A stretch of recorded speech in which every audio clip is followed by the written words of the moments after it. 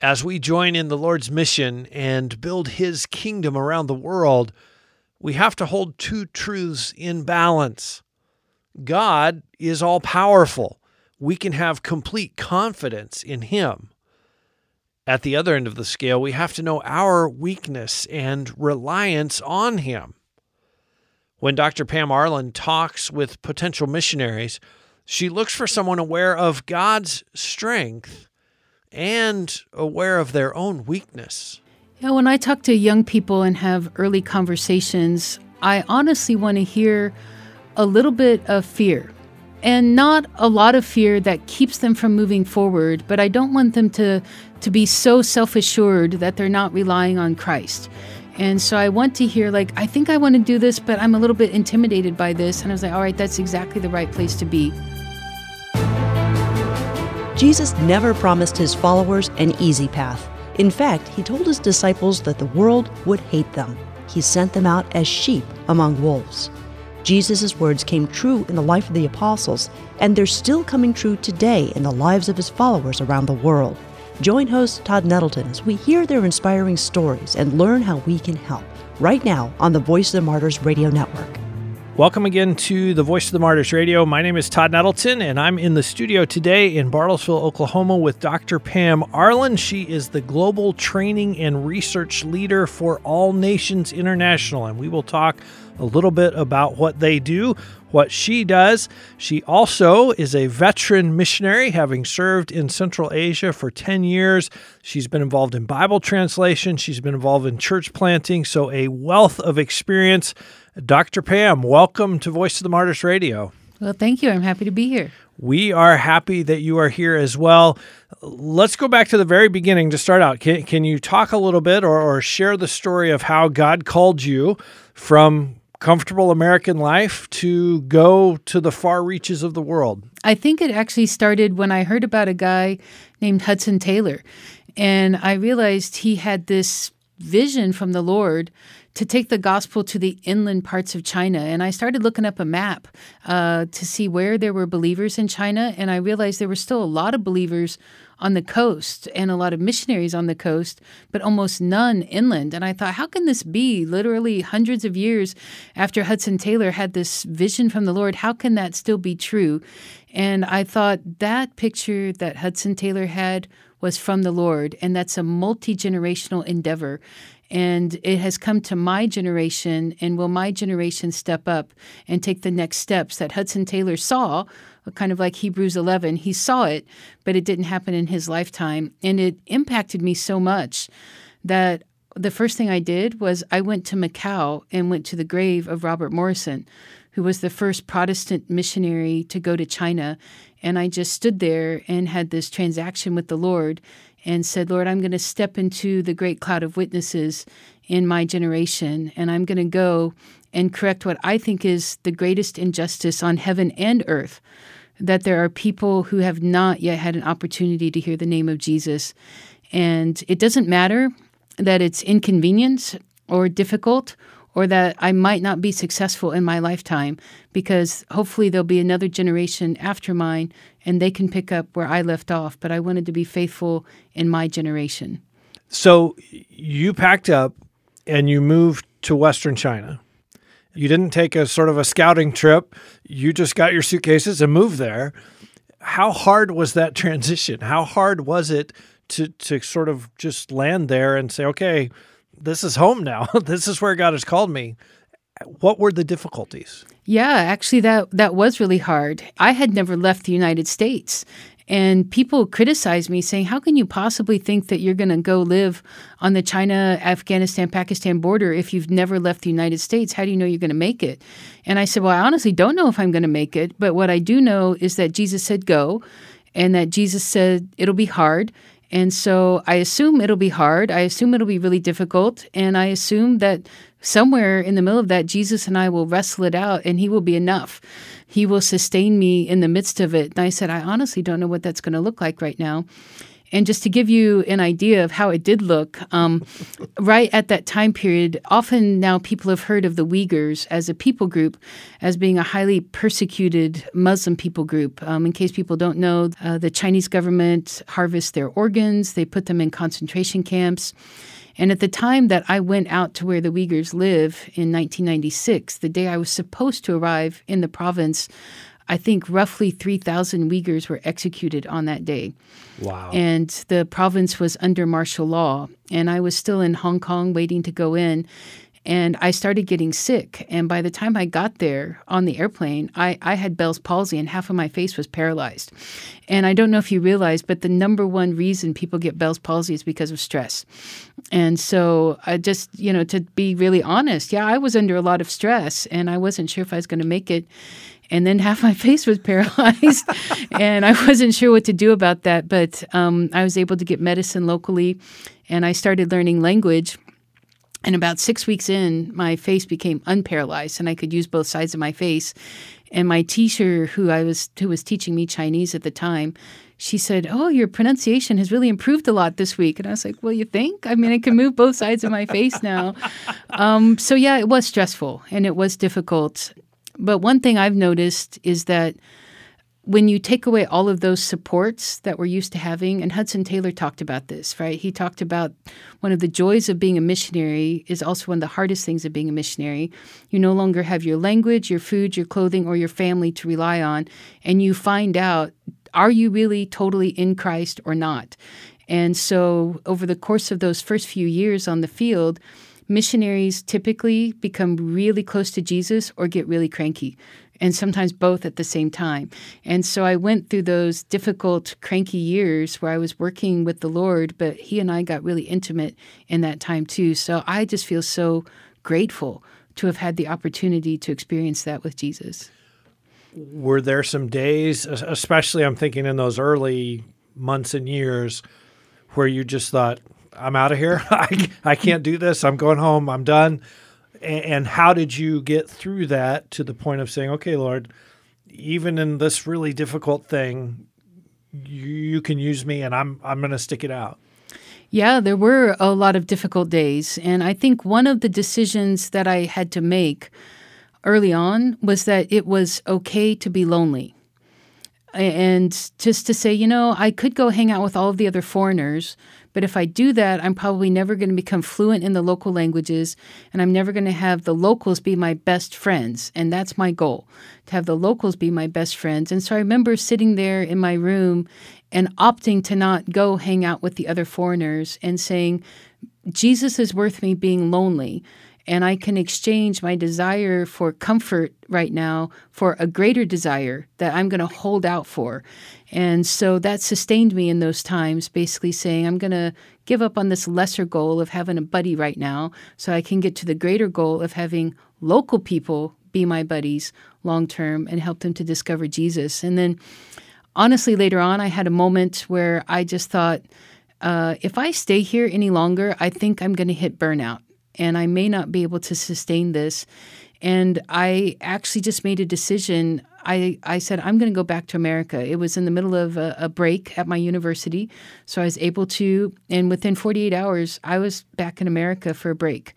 And I stayed in America for a couple weeks and was with my parents and just got some nurturing and then went back. And so I made a pretty quick decision to get the nurturing that I thought I needed then. We're talking today on Voice of the Martyrs Radio with Dr. Pam Arlen. She is the Global Training and Research Leader for All Nations International. You can find their website, by the way, allnations.international, just like their name.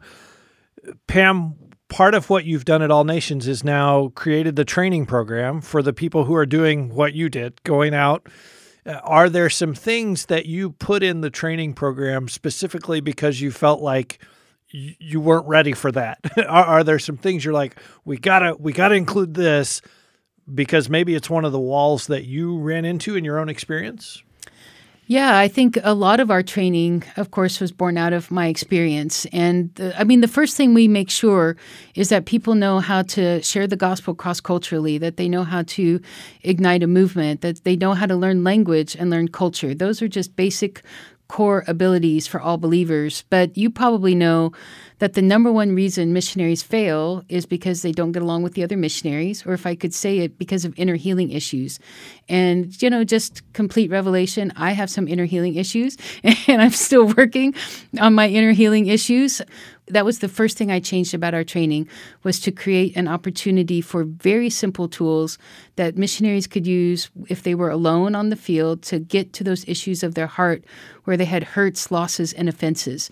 And we also then use such a simple model that they can pass it on to their baby believers, as we like to call them, because people who've especially not grown up in Christ, they have a lot of hurts, losses, and offenses. And many of our young leaders that we're raising up around the world, we lose them because we haven't actually gotten to those deep inner heart wounds and offenses that they have. And so I'm still working on it. I'm still learning, but that was honestly one of the first things that I changed. How difficult was it for you as a single woman being in a Muslim context and doing life, doing ministry, trying to make relationships, trying to lead people to Christ? How difficult was that? Yeah, that's a great question. There are a lot of challenges to being a single female, but the Lord has reminded me that we have this privileged position on earth because we are vulnerable, which means we get to be intimate with Jesus in a special way. And so I love that about him, how he is my protector. But there's a misnomer that I've written about. In an article I wrote for Modus Dei, which is a group that seeks to do research into church planting movements, and we have a book called Modus Dei. I wrote an article about how there's an underlying assumption that women can't be productive in the Muslim world, and that turned out to totally not be true. And there's a concept that basically foreign women are a completely different category than local women, often in the structure of society. In the culture. In the culture, yeah. Interesting. And so I was given a different role in that local society. And actually, the kind of Muslims I worked with had better schools for girls than for boys. And they also had women who were mayors of their towns. Wow. And so we have to remember that the world of Islam is very diverse. But they embraced me as a university professor and as an educated woman, and I was able to sit with both men and women and teach them the joy of following Jesus. One of the things that you write about and that you use in your training is something you call ability-focused training. So it's not just let's fill your mind with all this information. It is let's give you a skill that actually means something when you get to the field. Talk a little bit about that and how it's different from maybe some of the other modes of training that are more sort of knowledge-based. Right. So I believe in knowledge, right? Knowledge is a good thing. You have a PhD. Right. So I don't want people to mishear me in the things that I'm about to say. But we want to think about what all believers, not just missionaries, but all believers need to both know and do. Because Jesus said, if you love me, you'll obey my commands. You're going to actually live it out in the real world. And so we realize that just receiving knowledge is not enough. And traditional training models are kind of like you sit in a classroom and you gain knowledge for like multiple years on end, and you're not really expected to do much with it yet. Like we hope you will later, but you're going to have to figure out how to apply it later. So we give a little bit of knowledge and then application of that knowledge immediately. And then once that's been applied, we give a little bit more knowledge and then application of that knowledge immediately. So it's both know and do. And it's based on if you can do it, then we know that you have enough knowledge rather than kind of the other way around. One of the things that I think grows out of that is that the training is worldwide. It's applicable in Uganda just like it is in America. It's like, hey, let's go out and do this. Let's watch how you do this rather than just, again, here's 10 books that you need to read, and then after that we'll have a test. Yeah, right. And reading books is wonderful. And I hang out with a lot of people who are missiologists, and missiologists are great human beings that I love. But I don't train missiologists. I train missionaries. And the missionary skill set is different than the missiologist skill set, and both are needed. It's a little bit like the difference between having an electrical engineer and an electrician, right? Electrical engineers are awesome, but if you've got a wiring problem at your house, you call an electrician, not the electrical engineer. Right. And so I need to make sure I'm training the equivalent of the electrician who's going to actually be able to make disciples and plant churches. Yeah. We're talking today on Voice of the Martyrs Radio with Dr. Pam Arlen. She is the Global Training and Research Leader for All Nations International. She is also the author of a brand new book called Stick Figures Save the World. And Pam, you better give a little bit of context for that. Stick Figures Save the World. Talk a little bit about the book, about what the lessons you're trying to pass along. Yeah, and I should point out that the subtitle to Stick Figures Save the World says, actually, it's Jesus who saves the world. You mentioned that we have many amazing believers around the world who are highly intelligent, but they have never had an opportunity for education. And we need to understand that there's a difference. A lot of times we equate education with intelligence, but that is not true. And I was raising up leaders who were highly intelligent, highly respected in their communities, but they didn't know how to read and write. And so how was I going to help them to learn the Bible? And that's part of my job as a Bible translator. And it occurred to me one day, the Bible does not say faith comes by reading. The Bible says faith comes by hearing. And so I needed to create a way that they could learn the stories of the Bible and pass them on accurately to other people, even though they couldn't read and write. And so I got frustrated and just started drawing stick figures of the story of Zacchaeus, actually, one day. And I discovered that people were gathering around me and they were interested. And with the stick figures, they would immediately turn and tell the story to somebody else accurately because it helped them to remember the story. Mm-hmm. And it cost essentially 1 cent. It cost almost nothing to be able to do it. And so not only did they learn the Bible better, but despite the fact that I had a master's and a PhD in linguistics, I was learning my Bible better. And so then I got really excited about this way to use stick figures to learn your Bible for everybody and anybody. So the book, again, Stick Figures Save the World. Actually, the subtitle, it's Jesus Who Saves the World. Dr. Pam Arlen, it is available on Amazon. It's available wherever you buy books. So I would encourage you to look at that, get a copy of that. Pam, if I come to you, Sam, I'm in my mid-20s, okay? I've finished college. I've got my first job, but God has been working on me. Maybe you need to go. Maybe you need to pack up and go to a place where the gospel's not preached.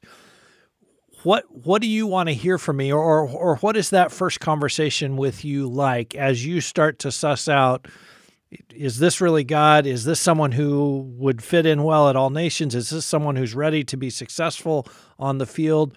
What are some of the questions or what are some of the things that you want to know in those early conversations?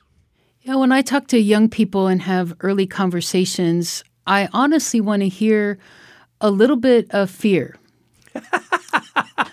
And not a lot of fear that keeps them from moving forward, but I don't want them to be so self-assured that they're not relying on Christ. Right. And so I want to hear, I think I want to do this, but I'm a little bit intimidated by this. And I was like, all right, that's exactly the right place to be. And then I tell them, come join either our community in All Nations. We call ourselves a joyful global family, or join some other missions agency, but join community that you can do this with. Join people who've done it, that you can get trained. Like we have a training program we call the Church Planting Experience, but other agencies have training. So make sure that you're training what you have, but also make sure that whatever gift you're bringing to the table is being developed, that you're not just being put into this is the way all missionaries look. But each person has a unique way of serving the Lord. And so, I think being willing to be a little bit scared, being willing to join community and get trained are some key concepts early on. How do you know if they have the right amount of fear? If they're not overwhelmed by it, at the same time, they do know this is not going to be a walk in the park. This is going to be tough. Yeah, so how do you know you have the right amount of fear? When fear basically drives you back to the feet of Jesus, but you still keep walking forward. Amen. Right? So when they tell me I have a lot of fear and I talk to Jesus about it, so then I took the next step and then I took the next step, that's exactly the right place to be, I think, with fear. Amen. Mm-hmm. We've talked about the fact that the training that you've developed is used in America. It's also used all around the world. How different is it to train a North American 25-year-old from a Ugandan 25-year-old or a Turkish 25-year-old or someone from the developing world?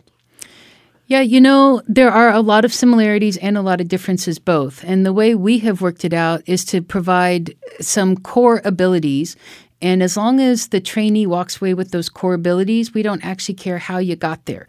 If you can use a PowerPoint to get there, like you can with a North American, although I have almost outlawed PowerPoint at this point, but then that's fine. But the Ugandan, maybe they get there a different way. And so actually we have leaders who, for example, train our Ugandans who are Ugandan.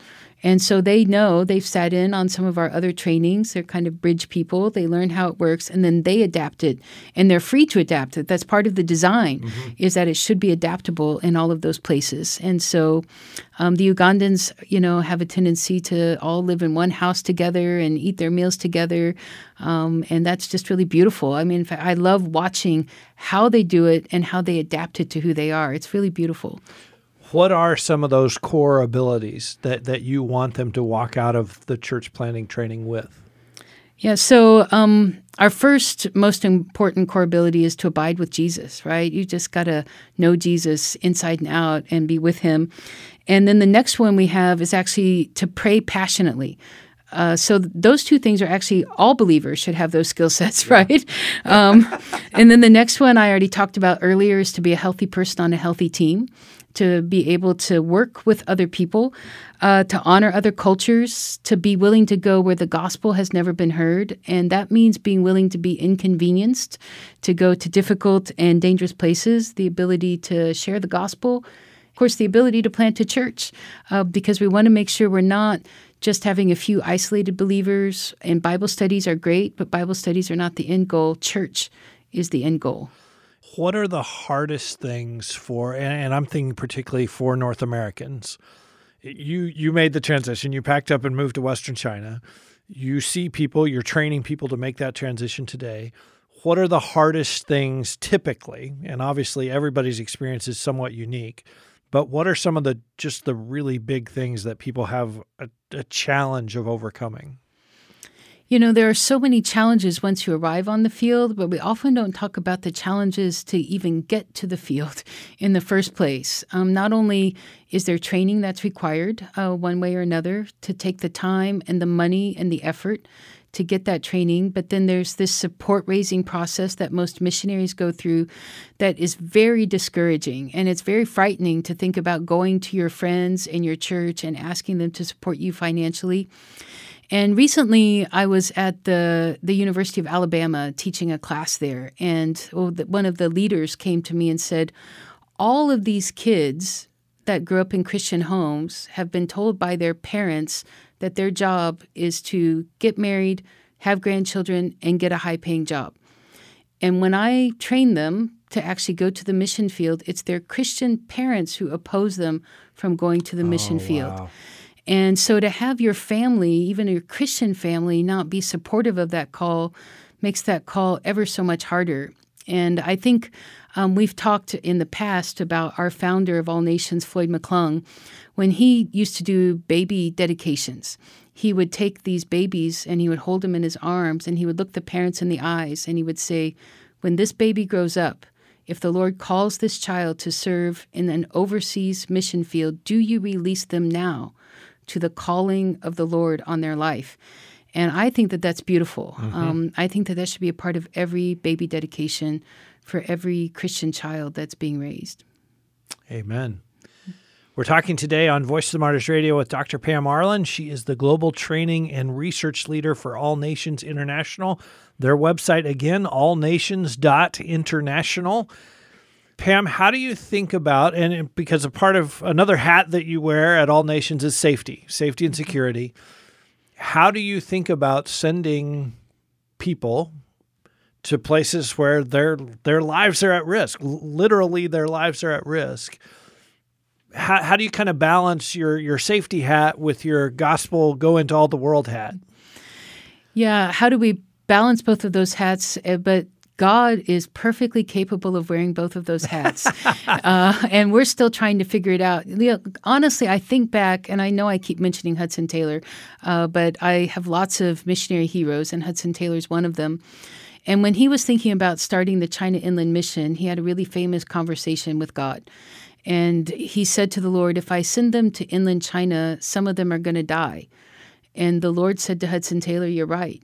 And God said to Hudson Taylor, whether they live or whether they die, if I, God, call them to the mission field, your job, Hudson Taylor, is to send them and to be obedient to me.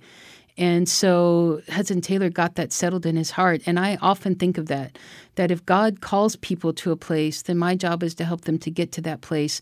And we teach them to think through risk. And we, as a part of our training, we have several sessions where we sit down and think through different things that are risky and how do we have conversation. And that's the way we work in All Nations. Let's have a conversation about it. We're not going to make a rule about what you can do or not do, but we're going to sit through and have coffee, have tea, and talk about, if you do that, what does that look like? And how does that feel for your family? And let's pause and pray about that before we decide to do that. So we work it all out in relationship and honest and open conversation rather than rules. And it's hard for me, honestly, because I love our people and I want them to not have to suffer hard things. But that's actually not ultimately my calling. And I agree that Jesus is worth it all. And so it's just honest, loving conversations that we work it out. Are there people who have a harder time with that conversation than others? And is there a characteristic that makes it more difficult for some people to kind of have that conversation? Yeah, it's definitely easier for some people than for others. Yeah. And I think if people have a low tolerance for uncertainty, then that is really hard for them to be willing to go in and say, I'm not sure what's going to happen here. Yeah.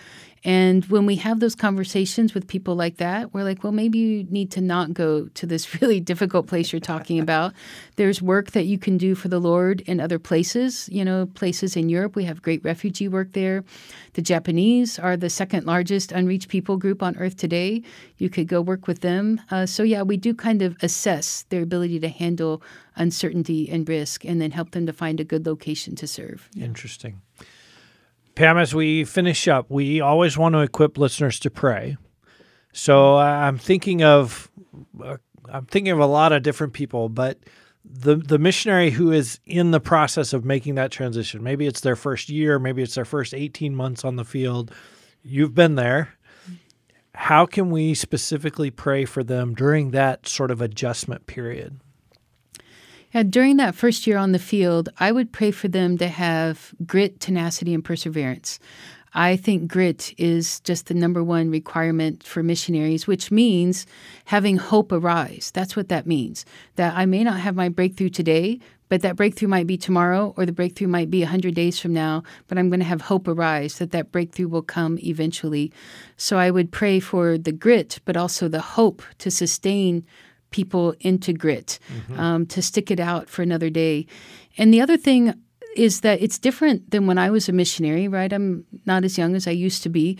You can communicate with your missionary. You can send them voice messages, which is what I do regularly. I just send a little voice message where I pray for somebody and I record that and I send that prayer to them wherever they may be. That is a fabulous idea. Yeah, so get onto WhatsApp or Signal or text messaging or however you communicate with your folks, and not only just pray for them, but record that prayer for them. Of course, be aware if they're in a sensitive location that you may need to change some of your language or use a secure app. But I think it's really encouraging to hear the words of the prayer for the other person. Amen.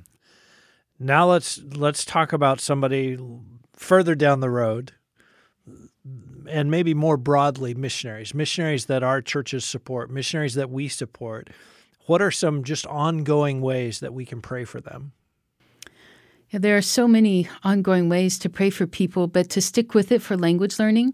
Language learning is really exciting for like the first, 3 days for most people. And then after that, it just gets to be this long, grueling task that people often bail on because it's hard and they move out into other work before they really ought to, so that they would be willing to stay there and learn the language. The other thing I would pray for that people often don't think of is to, if they have children, to pray for their children.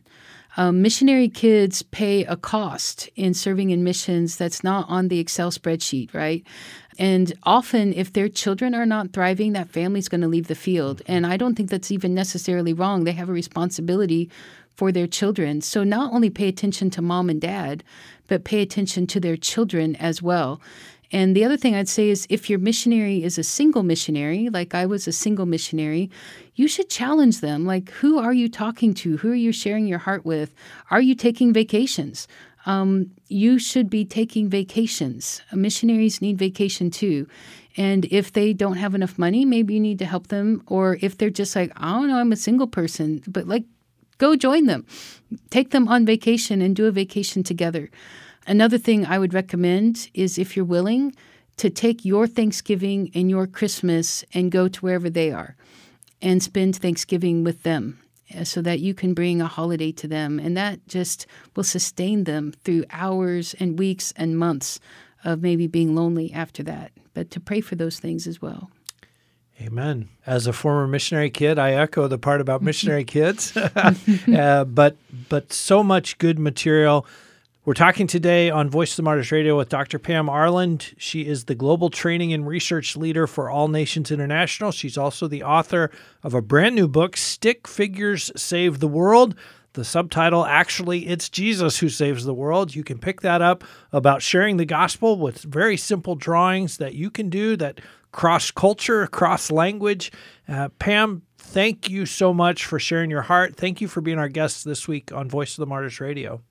Thank you. It's been great being here.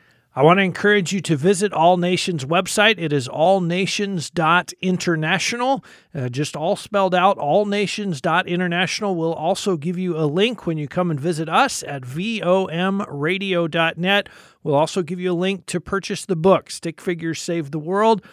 And I hope you'll be back with us next week as we continue to explore what God is doing all around the world and equip you to pray for people, for our brothers and sisters serving in far-off nations. Join us again next week right here on the Voice of the Martyrs Radio Network.